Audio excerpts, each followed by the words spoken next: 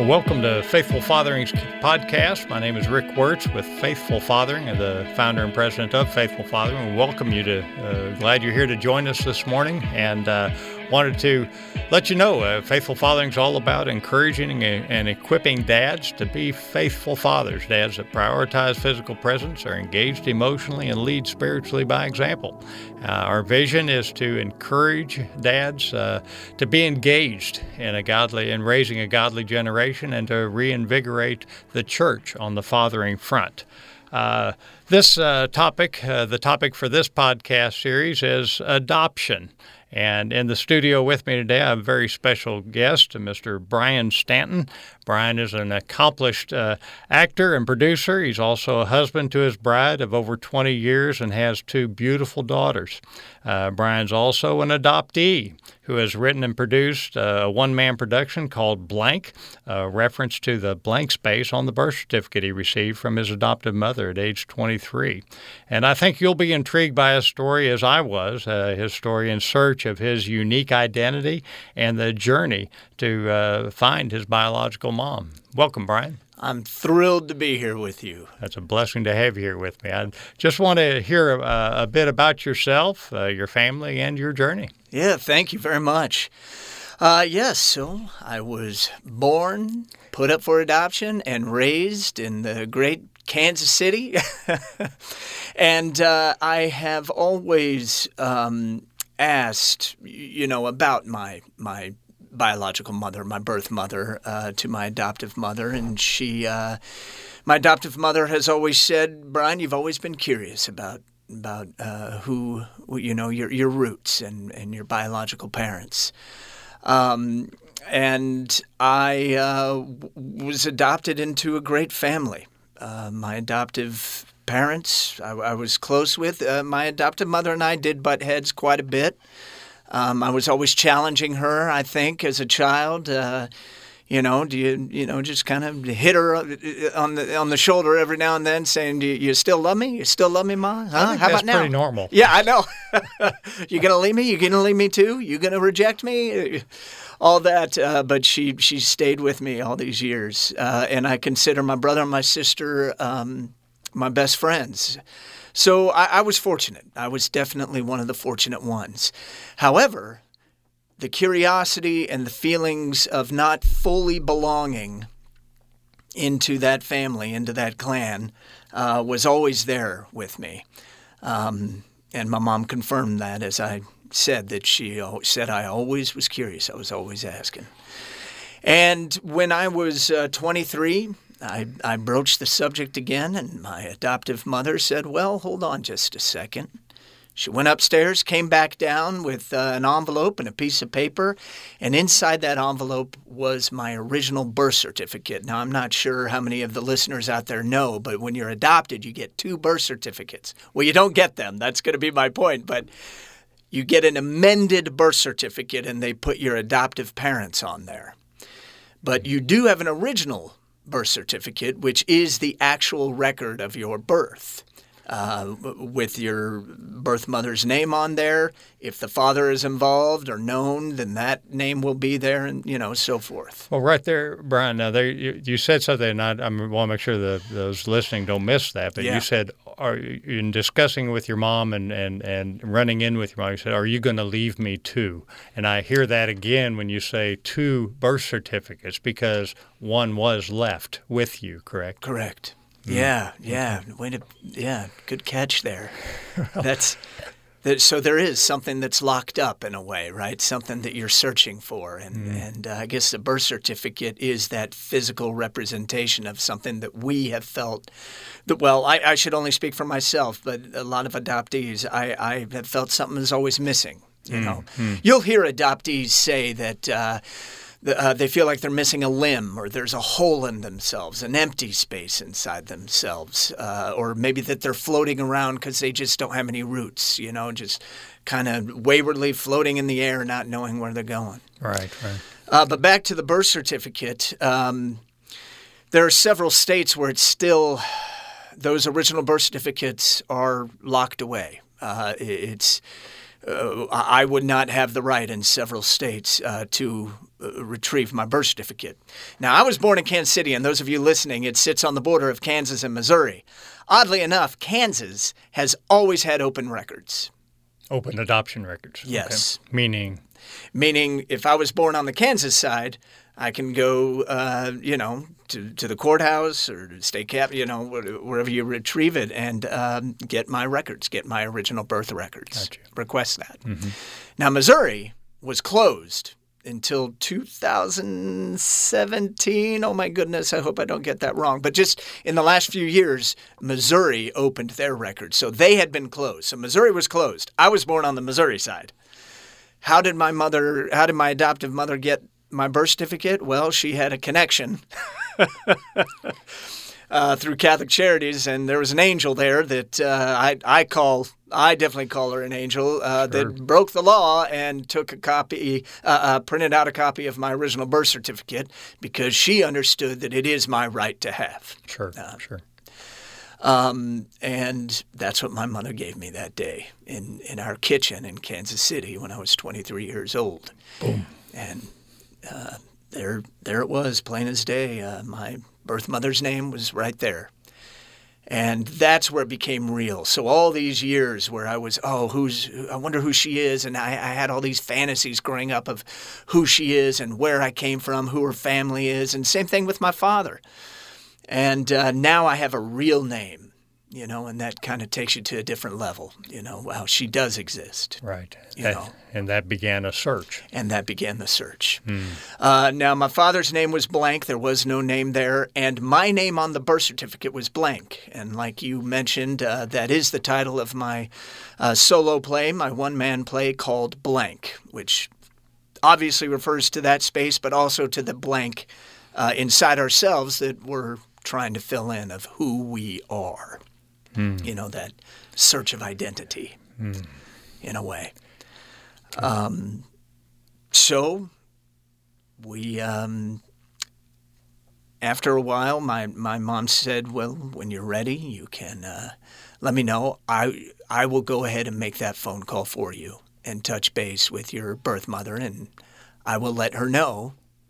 What a tremendous gesture for an adoptive mother. I can imagine an adoptive mother would almost sometimes take offense to the interest to be in your biological mom. Yes, great point. Boy, to have the support of my parents and really my family as a whole, I can't tell you how great it felt. We adoptees can feel very guilty. We have a guilty conscience, and I joke around that I feel like I'm one of the most guilty people out there because I was rejected as a baby and given away, and then I grew up Catholic. There you go. So I had those guilt feelings. I do joke about it, but it's there. Sure and it is. Sure it is. And rejection isn't easy for anybody, but for adoptees, it is magnified a little bit because of that first rejection. And you throw a little bit of people pleaser mentality in there. I have become the people pleaser, absolutely, to an extreme. And I mean, I've pulled back now since I'm more aware of it, but I was definitely the people pleaser. So. Adoptive parents can also feel, well, let me speak for myself here. I with the feeling of guilt, it's hard to say I want to go look for my biological mother because I don't want to hurt the feelings of my adoptive mother, or biological father. I don't want to hurt the feelings of my adoptive father. I'm going to tell you all this right now. The reason that I searched and the reason that I sought out my biological family had nothing to do with the love or lack of love of my adoptive family.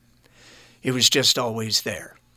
For several personal reasons as well as for technical reasons, like medical reasons, sure. Stuff like that. Because when you go to a doctor, so the first thing they say, well, does this run in the family? I don't know. Right. So I know sometimes adoptive parents can feel threatened But don't feel threatened. Be their parent. And I think that's true of parents overall. They feel like they've put out something for their children. Why would their children question anything? Right. There's a possessiveness to that, and I would assume the same Sure. with an adoptive parent, that they want to they expect you to appreciate all you've done for all they've done for you. And why would you go look somewhere else for another set of parents? And that has to be blasted through, I would think. Absolutely. And some parents call you the ungrateful adoptee. You should be grateful for what we did for you. But it's not about the adoptive parents. It's about the child and the child's well-being and the child's rights. I have every right. And that's what I hear resoundingly, is that sometimes we forget who this is really about. It's your identity that you're trying, right. and you can live in the identity of your adoptive family, and that may suffice for some. But if you're questioning, then to have the right and to have the support to go search out your identity sounds like that's where your adoptive family really loved on you. Well put, Rick. Well put. Yes. So to have their support meant the absolute world, because they're my parents. And at that time, where I'm extremely vulnerable, when I see that name on that paper, that's where I need a parent. And quite honestly, the more information the adoptive parents have about the biological roots of their adopted child, the better parents they're going to be. Sure. If that makes sense. Right, particularly in that a lot of adoptive parents have no other kids. So they're trying to figure this thing out as well. Without a doubt. Yeah. Without a doubt.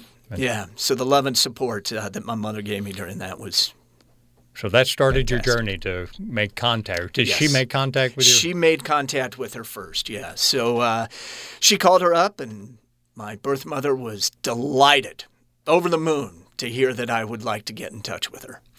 And my mom just suggested, how about you just simply write him a letter? And that's what she did. She wrote me a letter.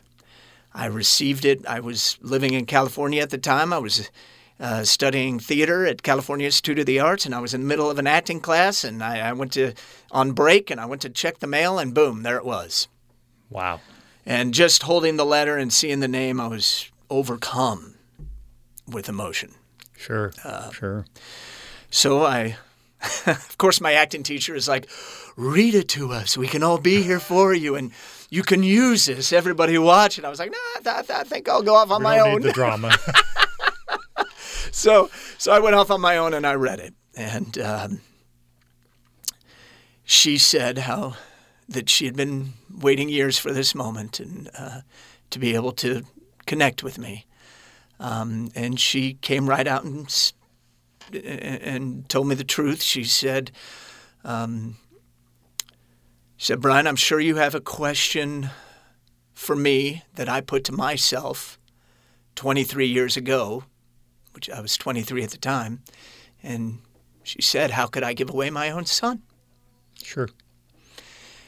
And she was 16. Very rough time for her. And she said she was at a high school party and was raped by 3 boys at the party. That obviously was a huge gut punch. Sure. You never know what you're going to get when you search, obviously. Mm-hmm. And we always have questions about our identity growing up, and adoptees have them even more so sometimes, I think, when they don't know where they came from. And this was the last thing on my mind that I thought that I would be a product of. That, Right. Took some time to process. Luckily, I was dating an amazing woman at the time, and she came up, gave me comfort, and she is now my wife. But I was overcome with emotion. Honestly, I cried for about 24 hours just off and on. It would hit me when I didn't even expect. You almost don't realize how much you carry of what that meant to you at that time. But you've been bottling it in for a number of years. I've been bottling it in for a number of years, but I was fortunate to have support from both my parents. I did read the letter to my parents, and I had their support. thankfully. And my wife was there, and of course my classmates at Cal Arts. So I was very fortunate to have a lot of love around me. Sure. A lot of love around me. Mm-hmm. But you know what, Rick? There's a thing. Well, that's an event that happened. I am not that event. Absolutely. At all. Right. And I moved forward with the relationship. We began to email each other. We spoke on the phone, and then I met her in person. And that was an interesting time too.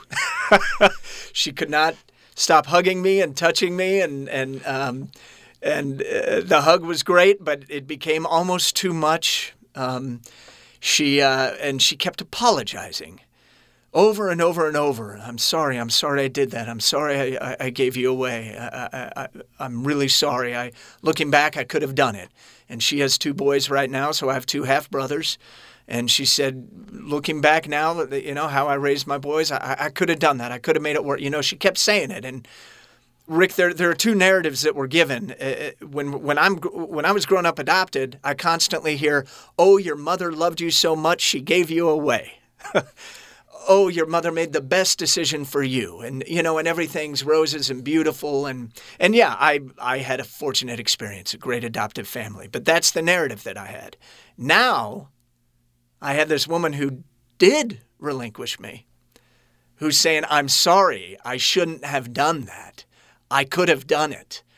And she kept touching me and hugging me, and I didn't know how to It's too much. process that at all. Sure. Right. And I became the adult and was trying to comfort her, saying, "Oh, no, I'm fine. Everything's fine. I've had a great life. Everything's fine."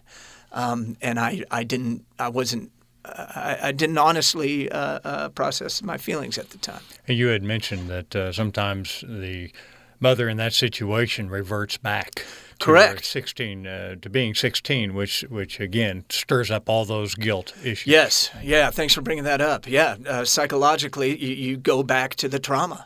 Mm-hmm. And she was 16 years old at that trauma, and I was a 23-year-old man.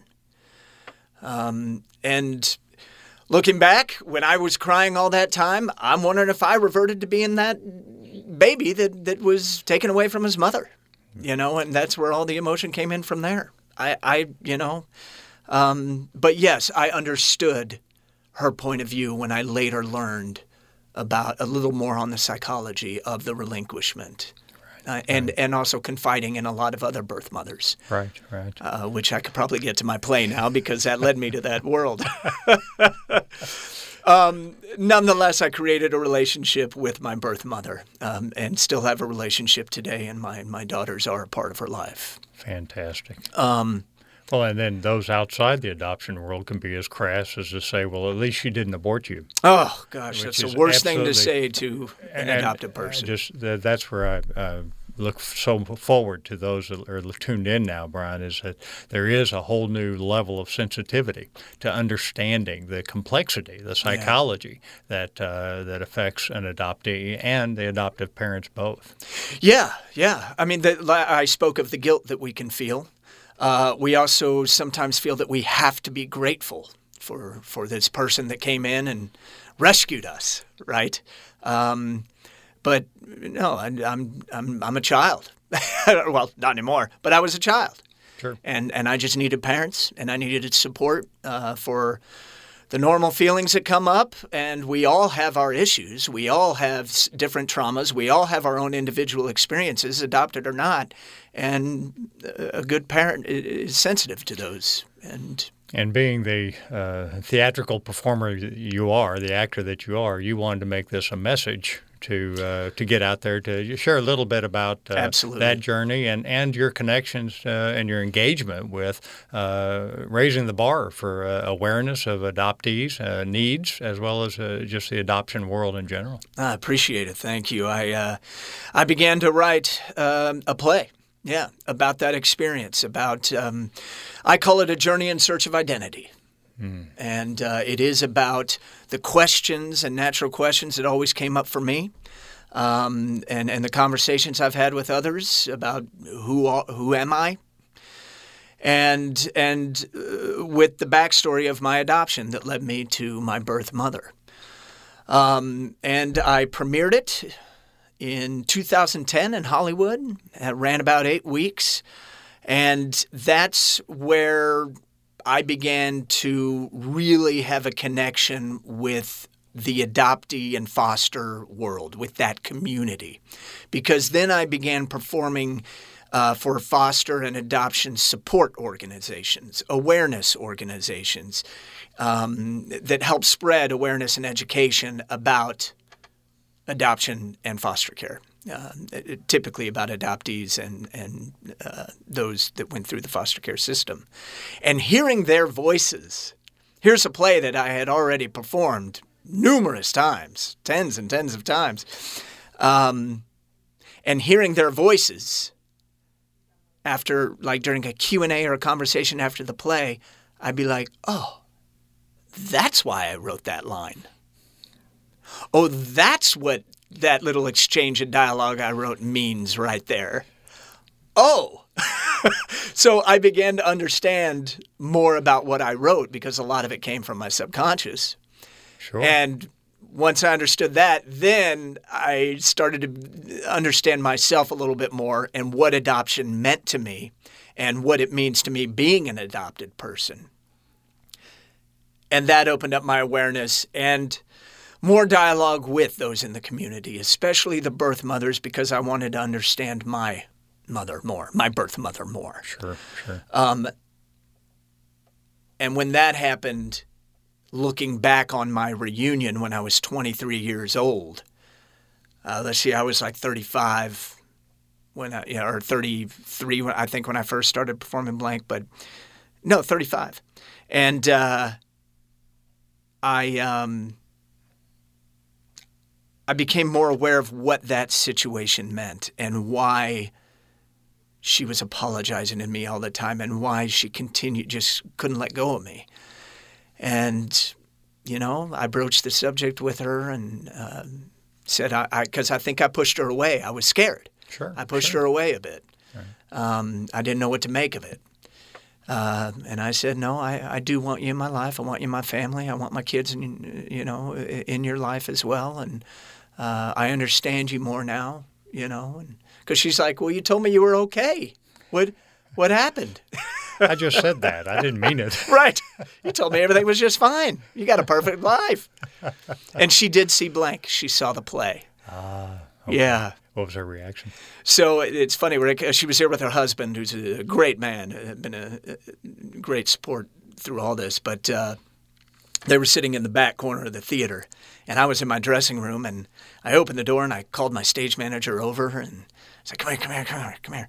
And I have this little box of Kleenex here. Can you give this to the woman sitting in the back corner of the theater? She said, yeah, no problem. And not even 2 minutes later, there's a knock on my door. It's my stage manager. She's giving me back the Kleenex, said she already has a whole box of her own. But her reaction out in the lobby afterwards, as we're talking with people, she introduced herself as the character in my play as my mother. Wow. Which was very big for her because she, as a birth mother, still carries a lot of that shame. She doesn't like to talk about it. It was an extremely difficult time for her. So that was a special night. In the process, what did you learn about your identity?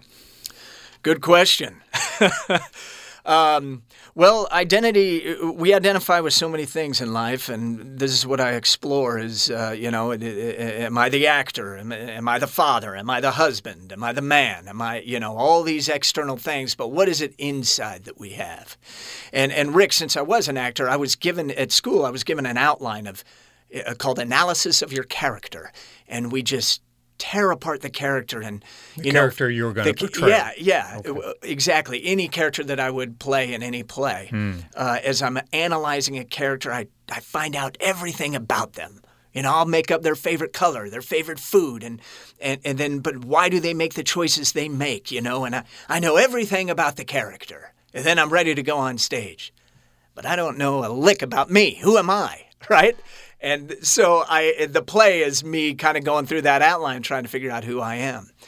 Well, I learned that I'm not going to pretend to have all the answers here, Rick, but I learned that we're always reaching for something external, something out there, but you need to dive deep inside yourself. There's something bigger. There's and you and I have spoken a lot about this, but there's the spirit there, the essence, the soul, whatever you want to call it, the awareness. There's something deep inside of you that is going through this human experience, and just trying to figure out this journey that we're all on. But identity-wise, learning who my mother was and where she came from and meeting her relatives, it began to ground me a little bit as well. I wasn't as lost. Mm. Does that make sense? Absolutely. And I asked our listeners here, are you as intrigued as I am in this journey, this tremendous journey of understanding self, that understanding that it's not about all the answers, it's about understanding that maybe there's a few more questions. And I think as a father, that's one of the things we have to push, is to maybe ask those questions instead of jumping to the conclusions that we think we have the answers, to be a little more open, to keep that dialogue going, especially dads with teenagers, right? We got to keep those kids talking to connect with them. But Brian, I just thank you so much for your story here. I know it's the beginning. Folks, don't tune out. There's more to the story as he continues his search for his father after he found his biological mother, or birth mother. I should be clear on that. But it's a fabulous journey, and I just, again, encourage dads to keep asking those questions. Understand it isn't always about knowing the answer, but just searching one more question. And I just want to encourage and equip dads to understand that that's the job of a faithful father, to prioritize physical presence, engage emotionally, and lead spiritually by example. That's the dad you're called to be, and that's the dad the next generation needs. God bless, Godspeed.